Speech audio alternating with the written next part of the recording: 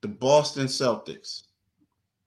Are the Sixers still behind the Boston Celtics? And do the Celtics have a chance to win the championship this year? You are Locked On 76ers, your daily Philadelphia 76ers podcast. Part of the Locked On Podcast Network, your team every day.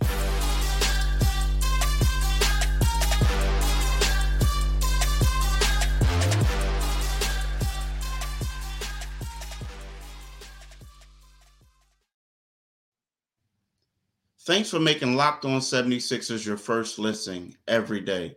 We are free and available wherever you get your podcasts and on YouTube. Part of the Locked On Podcast Network, your team every day. Hi, I'm your host, Keith Pompey.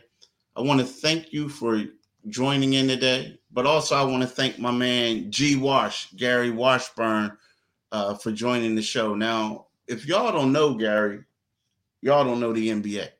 Gary Washburn is one of the nation's best columnists.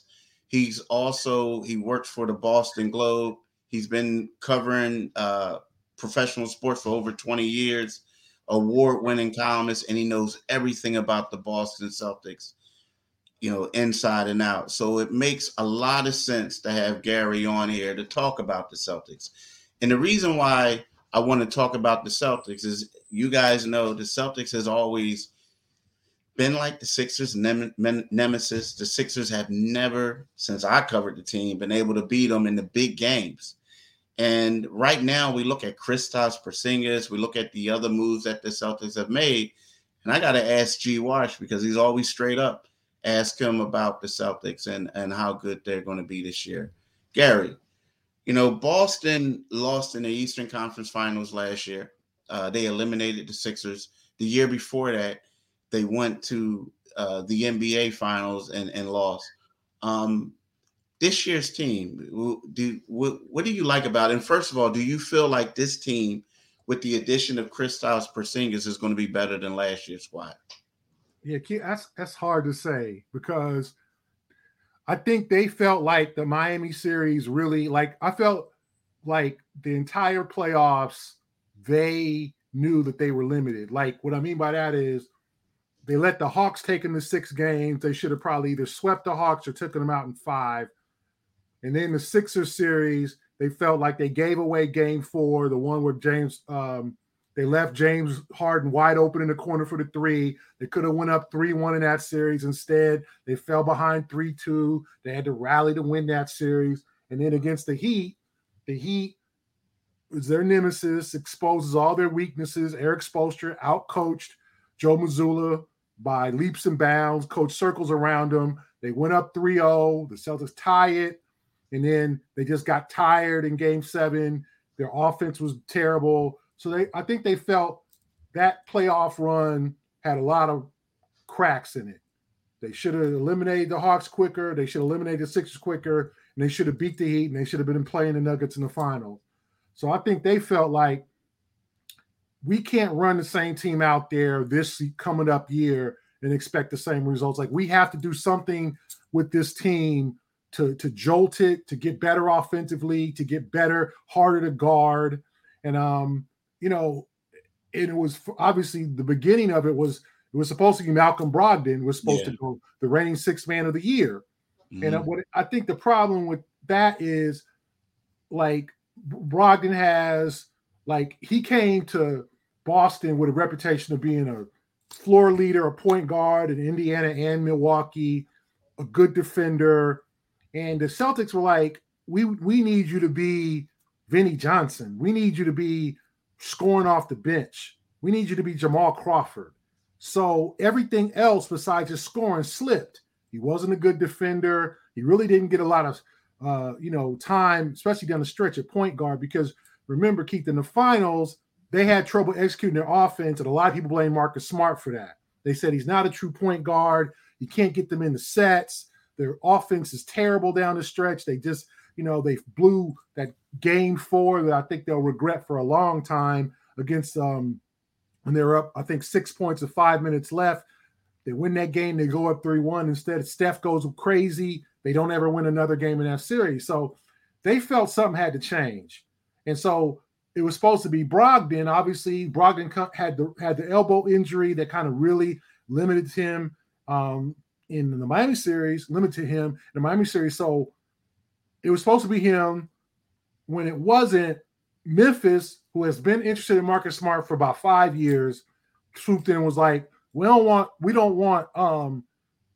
Brogdon, but we sure as hell will take Smart off your hands.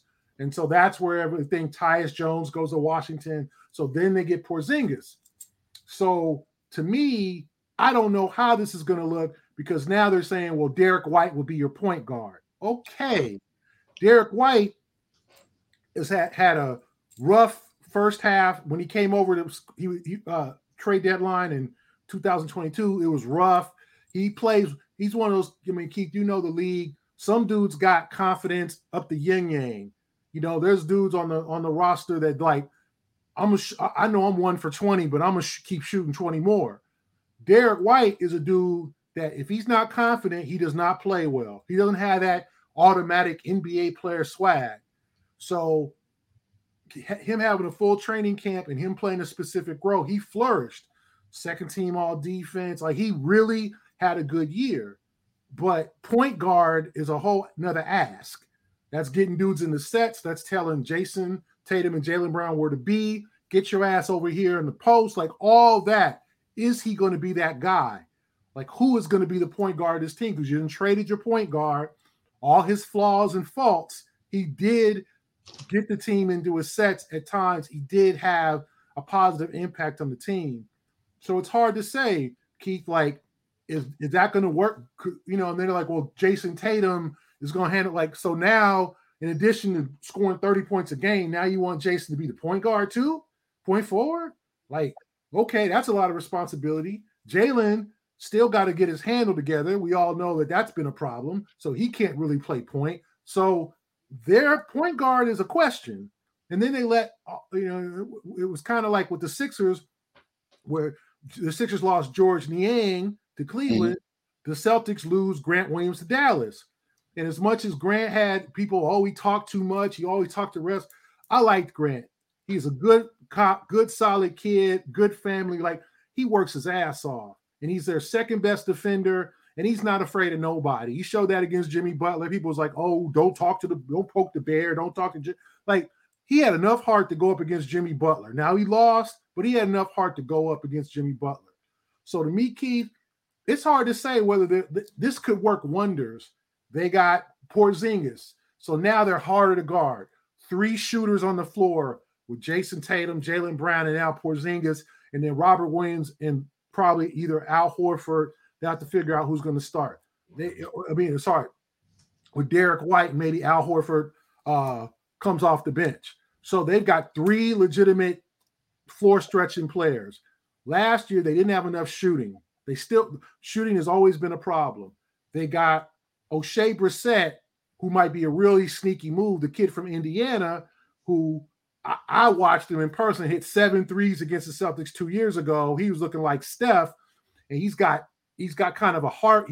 They hope that he replaces Grant Williams, because he's 6'8", he can defend, he's tough, he's got a lot of heart, and he ain't making a lot of money, because the Grant thing was all about money. That second apron, Jason, because remember, Jaylen just signed for $305 million. Yes. Jason next year is getting Jason is getting $330 next year. So you basically got $635 million invested in 2 players until you decide to trade one of them or whatever happens.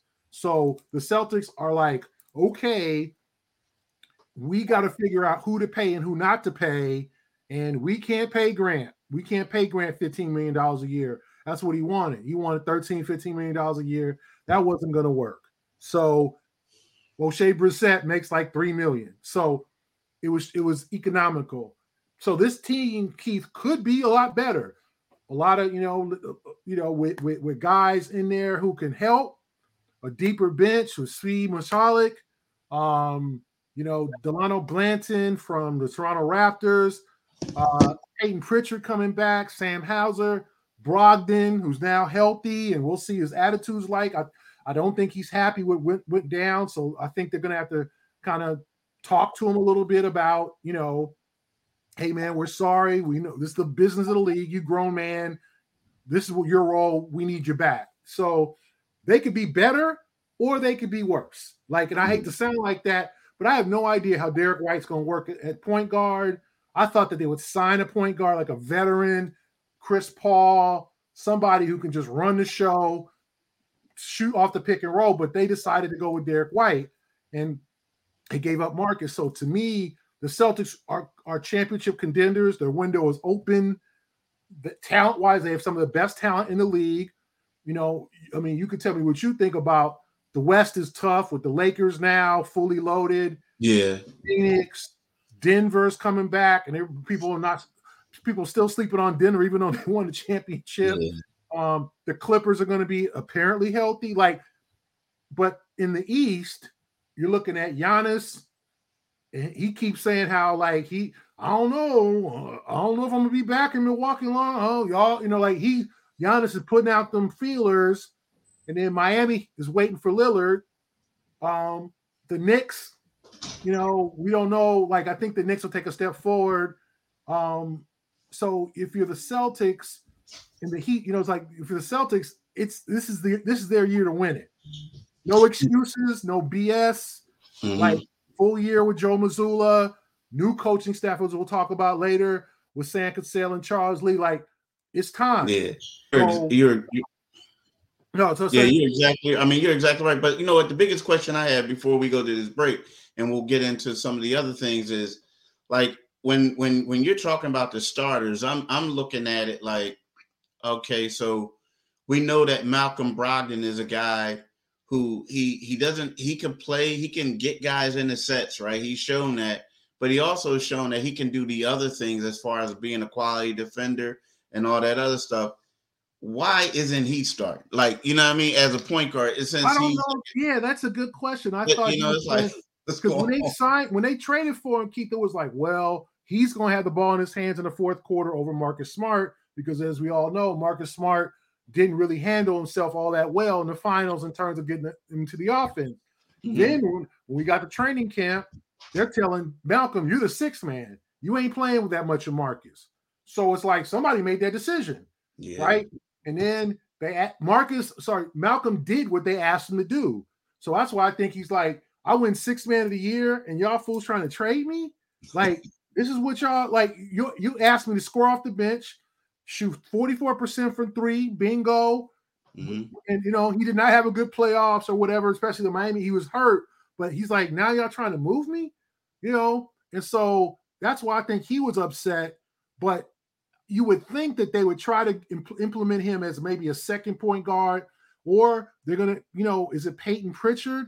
To me, Peyton Pritchard's a guy, this is the whole thing. He was in the doghouse last year. Mazzulla made it clear there was a couple guys he didn't like to play much. Grant Williams, until he had to, and Peyton Pritchard. Okay, Peyton Pritchard didn't get any taller.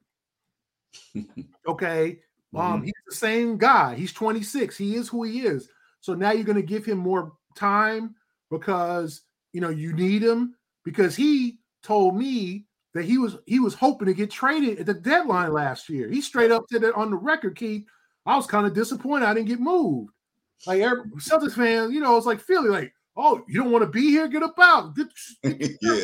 The fans did not like it when he said that. Now he's back, right? Yeah. Okay. And he's got a role. So the same thing with Malcolm. It's you didn't try to trade Malcolm and you bringing him back, and then you want it, and then your backup, Peyton Pritchard, wanted out because you weren't playing him, and now basically you're going to implement him and give him a role. So how is all that going to work? That's it. You still have some of the best talent. You got Jason Tatum and Jaylen Brown. You got Porzingis when he's healthy. Robert Williams had his first healthy offseason probably in his career where he wasn't rehabbing something. Al Horford, your guy, he's 37. So you got to lighten up on his minutes. And Al, unfortunately, he stopped shooting in the paint. Al don't do paint no more. He just sat there. He would get the ball in the paint and just pass it to 3 point shooters. Al, in your olden days, in your Atlanta days, you was posting jump hook, short. Nope, you don't do that no more. So you have two post guys in Williams and Horford who don't have post games anymore. That's the problem. That's what Porzingis can get you, can post up. He can't shoot over any defender. So to me, it's a lot of things that got to happen in training camp. We'll see. And obviously, we'll be out there for the preseason in Philly in mid-October, like how this all is going to work, because it's a lot of moving parts. And the management took a chance by moving Smart because they felt like they had to give Brown and Tatum more responsibility leadership-wise. I think there were some people in the organization who felt like Smart's shadow over the organization, his influence was too much. Like for a guy who was not a superstar, like his overall impact and influence was just getting too much. Like we got to get him out of here. Not anything he's done, but we got to give our stars a chance to lead. And so we'll see if that happens, because I can't tell you how it's all gonna. It sounds good on paper, but Porzingis got to be healthy. They need a big. They like Williams has got injury issues. Horford 37 and Porzingis got injury issues, so they don't have a healthy dominant center. Like I don't know who's going to guard Joel Embiid. It used to be Marcus. I don't know. Like who? I Horford, okay. Grant Williams 37. Grant Williams used to guard him. He gone. So that's who's going to guard Joel? I'd like to see that. Is it going to be Robert Williams? Like, are they going to give him more responsibility? Like, okay, Robert, we're taking the training wheels off. It's time for you to start guarding every other quality center in the league. Like, we got to see what you got, as opposed to we're going to protect you, keep you out of foul trouble. So like, I'm fascinated to see what happens when the Sixers play the Celtics that first game, because preseason, Embiid might not even play, but the regular season, because I don't know who's going to guard Joel Embiid, because the two guys who used to guard him, like sometimes are gone. Yeah, that's going to be crazy. But look, we'll talk about more when we get right back. I want to talk to y'all about Jace Medical, right? Jace, and with Jace Medical, you can get the Jace case. Now, the thing about the Jace case is it provides 5 life-saving antibiotics for emergency use. All it takes to get a Jace case is to fill out a simple online form, and in some cases, jump on a quick call with one of our board-certified physicians. Get ongoing care from our physicians on any treatment-related questions, doctor-created, doctor-recommended. So what you don't want to do is you don't want to be caught unprepared. Everyone should be empowered to care for themselves and their loved ones during the unexpected. Jace handles everything from online evaluations to licensed pharmacy, medication delivery, and ongoing consultant care, right? So this is what you need to do, right? This is what you need to do. You need to save more than $360 by getting these life-saving antibiotics with Jace Medical, plus an additional $20 off by using the code LOCKEDON at checkout at jacemedical.com. That's JASE medical.com. Now, Wash, you said a lot of great things, right? A lot of them. And the thing that gets me, like the one thing that I will say from the outside looking in with the whole Marcus Smart thing is, it's like, to me, I keep going back and forth because, Marcus Smart was the heart and soul of the Celtics. Like he was the gritty one. Like he was the guy people forget in the first game of the season, he got into it with Joel Embiid. You rarely don't see guards standing toe to toe with a center, right? But I also realized that I felt like Marcus Smart, he might not be the best point guard out there, but he's a winner. He knows what to win. Marcus Smart has also been in the league for a while now. And there were times last year I saw in that series with the Sixers where Joe Mazzulla was doing some things that maybe Marcus didn't agree with. And you saw some facial expressions from Marcus, right? So maybe that could have been the thing, like you said, he's hovering over the franchise. But at the same time, when we talk about grit, we talk about certain guys that you need in the locker room to win a championship. That's that dude. And I felt like, yeah, he's not the, let's face it, he's not the all-star. He's not he's not the highest paid player, but he's a leader and he leads in his own way, right? So I think that they're going to miss him. But the one thing that I will say when we talk about the East, you look at the Sixers. Now, two questions. People in Philly are going to be a little upset with me for saying this, but would you rather have this James Harden situation looming over or deciding who the point guard is going to be? Would you know what I mean? So like, you know what I mean? And then you look at Milwaukee. I think that the whole Giannis thing, like I do think that once the season starts, he might like zip up a little bit and just start to play. Because right now, like you said, the window is there for the Celtics. The window was also there for Milwaukee. They brought everybody back, and after a while, it's going to be like, okay, what you trying to do? You trying to get your brother like more money? Is that what you trying to do? But because I think that it's there for them to win. My big thing is wondering just what is Porzingis going to do to kind of fit into the loop with the other two guys to free them up to allow them to have some more success, right? Because let's face it, both of them are pretty good players. Like you said, Jason Tatum is about to get 330 or whatever it is next season. So to me, I think the Celtics are there, right? But when we look at it and you say from the West, I see what Phoenix is doing. I got to see if it's going to work because I have to see if Bradley Beal is going to buy into that role of him being a point guard, so to speak, and deferring to other people. Denver is good, but sometimes, teams have that championship hiccup, right? The Lakers, I think the Lakers are getting too old. Like LeBron is getting too old. I know they're getting new guys and stuff like that. But I do think it's out there for the Celtics to get it. Now, the one thing that we talked about is the biggest weakness I saw on that Celtics team last year was the coaching staff.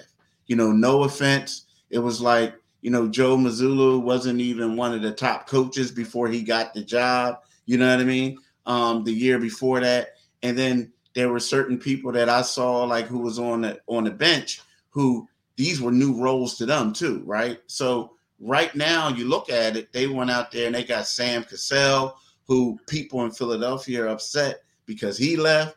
Other coaches, I feel like that this team with Joe Mazzulla, this staff is going to help him out. And to me, that's one of the most underrated pickups that this team has in regards to going out there getting quality assistant coaches. Yeah, Keith, last year, the only person you can really blame is Ime Udoka. That whole situation was just a mess. Like right before training camp, so this time last year, right? Like all this is going down. And Ime gets suspended and eventually now is coaching Houston Rockets. His staff is there. His staff want to get paid too. Like they're not going to quit or walk away. And I think Ime told his staff that he put together, hey guys, if they're going to keep you, stay on. And then the moment I get a new job, because I'm gonna wait this on out. And the moment I get a new job, I'll bring you onto my staff. So just hang on and just work this year in Boston. So you had Ime's staff plus Joe Mazzulla was a holdover along with a guy named Tony Dobbins, and they give Mazzulla the job.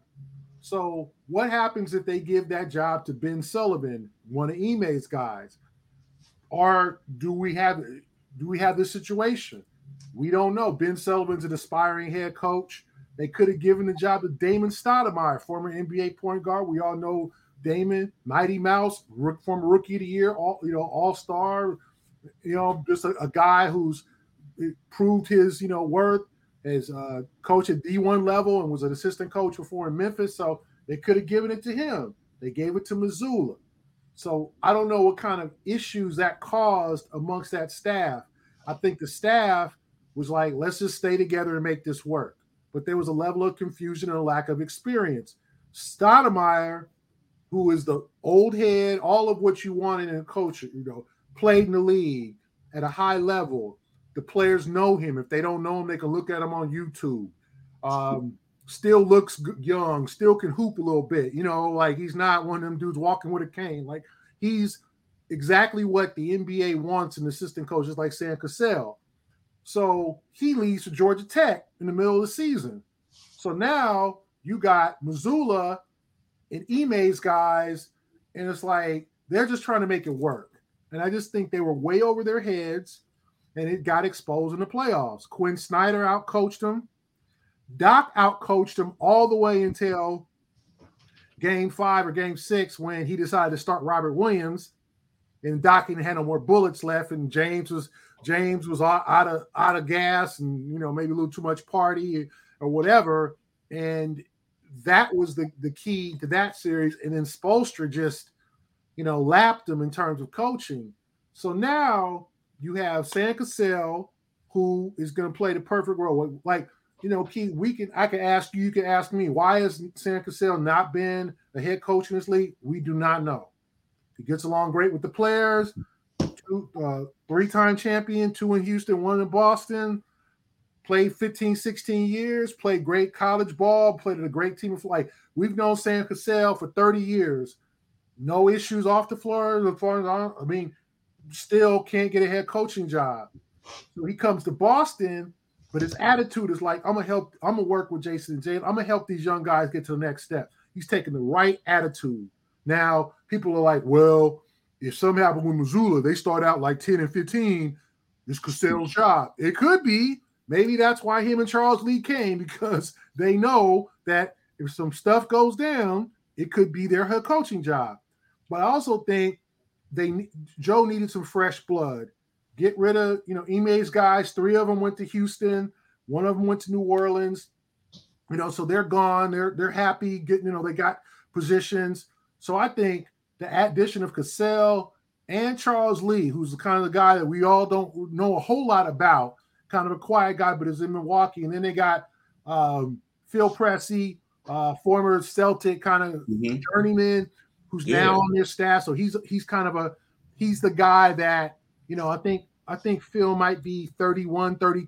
So he's a young guy that they can relate to, because, you know how it is, Keith. You got to put these staffs, you got to be delicate with these staffs. Like you got to put the old head, you got to get the former player, you got to get the guy who's going to work 18 hours a week, a day, giving James the proper passes at practice. You got to give all these guys on there that has a specific role.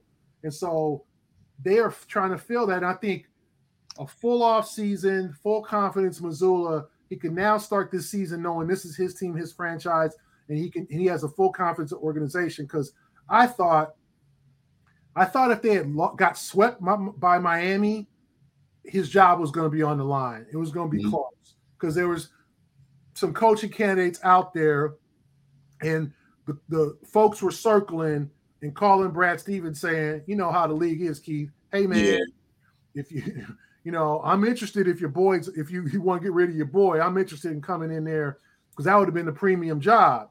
Even no doubt. Who knows, maybe Nick Nurse might have been we don't know, right? But I know, right? It could have been over Philly. You don't know, but I know that there were coaches who were calling Brad Stevens, expressing interest in that job.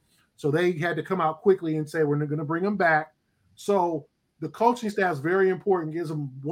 It's one of the times that I've noticed covering a team that the coaching staff is critical.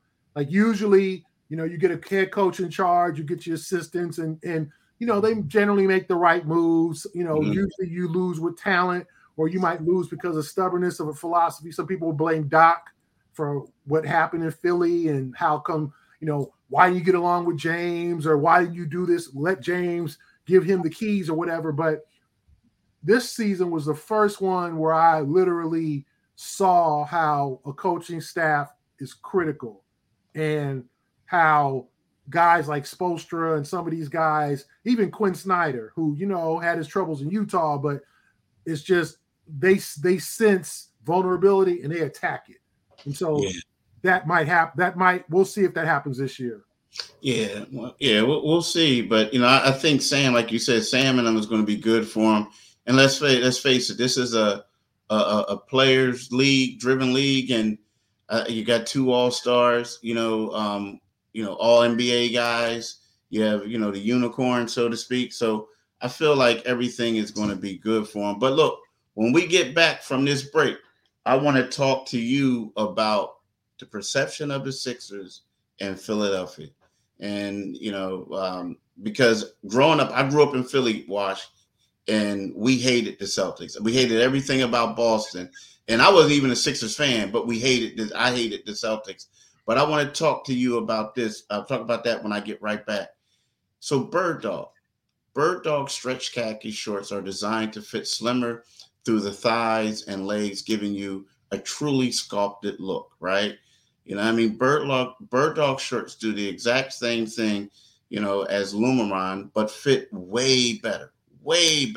So what you need to do is, right, y'all, if y'all want to get these Bird Dogs, you go to birddog.com, locked on NBA, or enter the promo code locked on NBA at checkout for a free Bird Dog water bottle with your order. That's birddog.com/locked on NBA for a free water bottle at checkout. You won't want to take your Bird Dogs off. We promise you. And plus, I don't want to see you take the Bird Dogs off. So, do me that favor. but G Wash, look. So I'm gonna be honest. So I grew up in Boston. Right? I grew up in Philly, and it used to be that rivalry where the Sixers and the Celtics. And I remember the first couple of times I went to Boston, I was like, dang, man, these people kind of cool. Some of these people are cool, right? Because I was always taught to hate people from Boston. Now, the thing is that I've realized with rivalries are that the Sixers hated the Celtics because they couldn't get past the Celtics in a way, right? They just couldn't. Now, you did have Wilt Chamberlain going up against Bill Russell. You know what I mean? That was like two epic centers, excuse me. But when you think of the Celtics, you think of when you look at rivalries, national perception is the Celtics rival is the Lakers, right? Everybody talks about that. And what I want to ask you is, how do people in Boston perceive it? Because you've been here. They hate the Celtics in Philly. In Boston, they boo the Sixers too, but I've never been to a Celtics-Lakers game. So, but my question is the rivalry just one-sided? Or, I know it's a rivalry on both sides, but do the people in Boston hate the people in Philly or hate the Sixers like the Sixers fans hate the Celtics? I think they don't hate him as much because they've had so much success over the years, even back to Russell against Chamberlain. Chamberlain's crew was only able to get past the Celtics in '67, and that's the year one of the all-time great teams and all the one of the best Sixer teams of all time. I still think, that should be a 30 for 30. I still think the '83 Sixers team was the greatest team I ever saw. That's just my opinion. You could say the '96 Bulls and all the whatever, one of the Heat teams, but that '83 Sixers team was, man, they were lethal. But I think the Celtics look at the Lakers because the Lakers rivalry was revived in the last 15 years. Like it was dead after when you watch Winning Time, when the Celtics and Lakers, Bird retired, Magic retired, and both teams had kind of hard times in the 90s until the Lakers woke up and drafted Kobe or traded for Kobe and then got Shaq.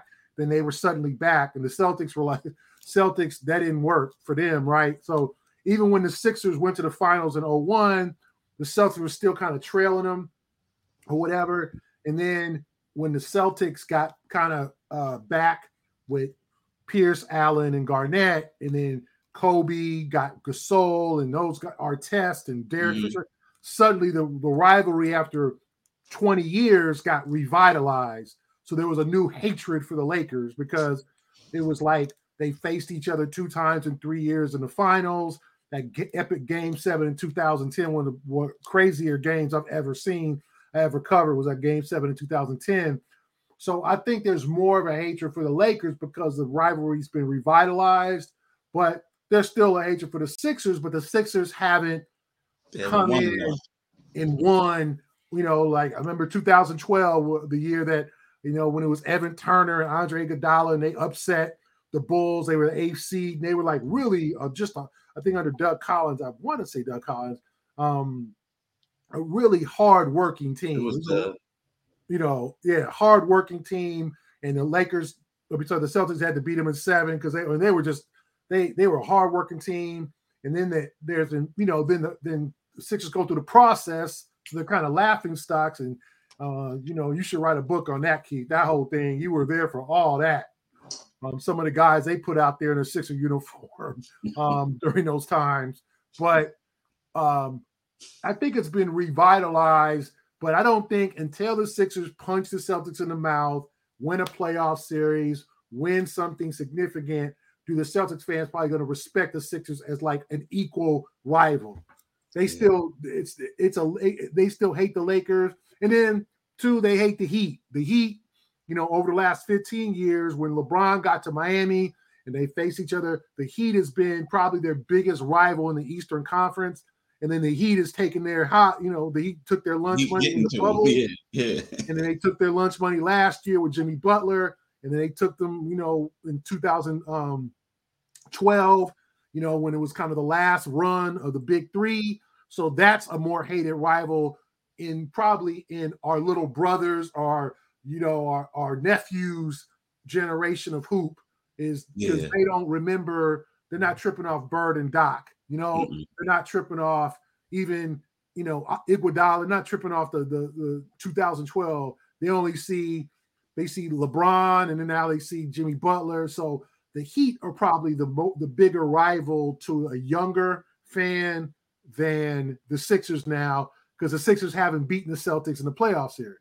Yeah, and when they look at the Sixers, like they look at Joel Embiid and like, Joel Embiid's a great player, but we have his number. I mean, like I feel like we think about it. Like, remember back in the day, they were laughing about the confetti game when the confetti came out, right? Yeah. They also, I mean, I feel like the couple times when the Celtics got cocky in the regular season, like, all right, we beat the Sixers handily last time, then they got punched in the mouth, right? Yeah. But aside from that, when it really mattered, like in the playoffs, the Sixers came up short. And that's why I feel like the Sixers missed a golden opportunity this season.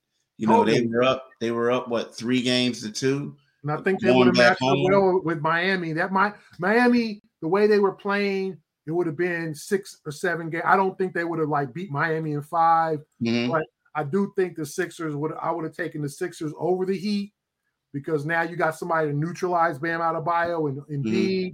Like you just had, and I just think the Celtics had kind of a, I don't want to say fear, but they didn't have the toughness as the Heat had. And when they went up in Game 1, I think was where they lost the series, when they were up 12 points near halftime or whatever, and I think they felt like, we got these fools, like we're a better team. And then Miami scored 46 points in the third quarter. That changed the entire series. And Miami took Game 1, and then the Celtics then for Game 2, we can't lose both games at home, and they end up losing both games at home. And then they gave up in Game 3. So to me, the Sixers I thought would have matched up better, because there isn't that inherent, like, dudes started going back to the bubble and how things were then. I think the Celtics got jittery. The Sixers probably would have been like, no, the Sixers would, especially guys like your boy PJ Tucker, former Heat player, like they would have probably had the mental toughness to hang with them and probably win that series in 6 or 7. Yeah, it would have been different. But look, G Wash, I appreciate you. And again, if you guys haven't followed my man G Washburn on Twitter, you need to do it. It's a great follow. Gary, I'm gonna be honest with you. a lot of times people, we don't like subscribe in the papers, because and if you tell somebody else, I'm gonna tell you, if you repeat this, I'm gonna tell them that you're lying. But I subscribe to the Boston Globe, y'all, because I gotta read what Gary Washburn writes. He's straight up. He holds people accountable. He spits the truth. So I have a subscription to the Boston Globe, and it's not a work subscription, it's my subscription. So one of those will let y'all know. But you need to follow my man. You need to follow Gary on Twitter at GWashburn at Globe, right? G Washburn Globe. At Globe, yeah, G Washburn Globe. So yeah, fuck G Washburn Globe. So no, I gotta give you your props though. Like me, I think in our generation or this current generation, people expect us to be fans of the team, expect us to root for the team that we cover. We don't. We cover straight up. You right. What's keeping it real on the Sixers? I know some of the fans don't like you. Some of the fans don't like me. They think I don't like the team, or I hate the guy. Yeah. I hate the players, or Bazula hates you and all that. No, it's not true. We have to write what's honest and what's real, and that's what we do. And I think we both. I said. That's the way it's supposed to be covered, in my opinion. If you want, there's other websites that will give you and other outlets that give you favorable coverage and say, hey, don't worry, the Sixers are going to be good. Don't worry. Yeah. You know, they're going to make Harden's going to come back and they're going to win it. But you keep it real. And I said, I want to applaud you for that. I appreciate that. I know, you're a Philly guy. I know people think, well, why don't you like the Sixers, man? You hate us. And he's like, no, I hate you. I'm right, the truth. And that's what we try to do. You gotta do it. Thank you. But look, y'all, I want to thank G Washburn. Make sure you follow him at G Washburn Globe. And then also, I'm telling you, especially this season, if you want to read some other stuff outside the Sixers, do yourself a favor and read my man. And especially when they do play the Sixers, read my man. But Wash, I want to thank you for joining. I really do. It was a great 40 minutes of discussion. I want to thank y'all for listening. And you guys, you can get this podcast wherever you get your podcasts at. It's free and available. Also, you could go to the YouTube channel, Locked On 76ers YouTube. When you go there, make sure you click on that Liberty Bell. When you do that, you become a new subscriber and you get notifications when the next podcast drop. So do that. And have a great day. Have a blessed weekend. And Wash, seriously, man, thanks for joining the show, bro. Thank you. Appreciate it. All right, y'all. Peace.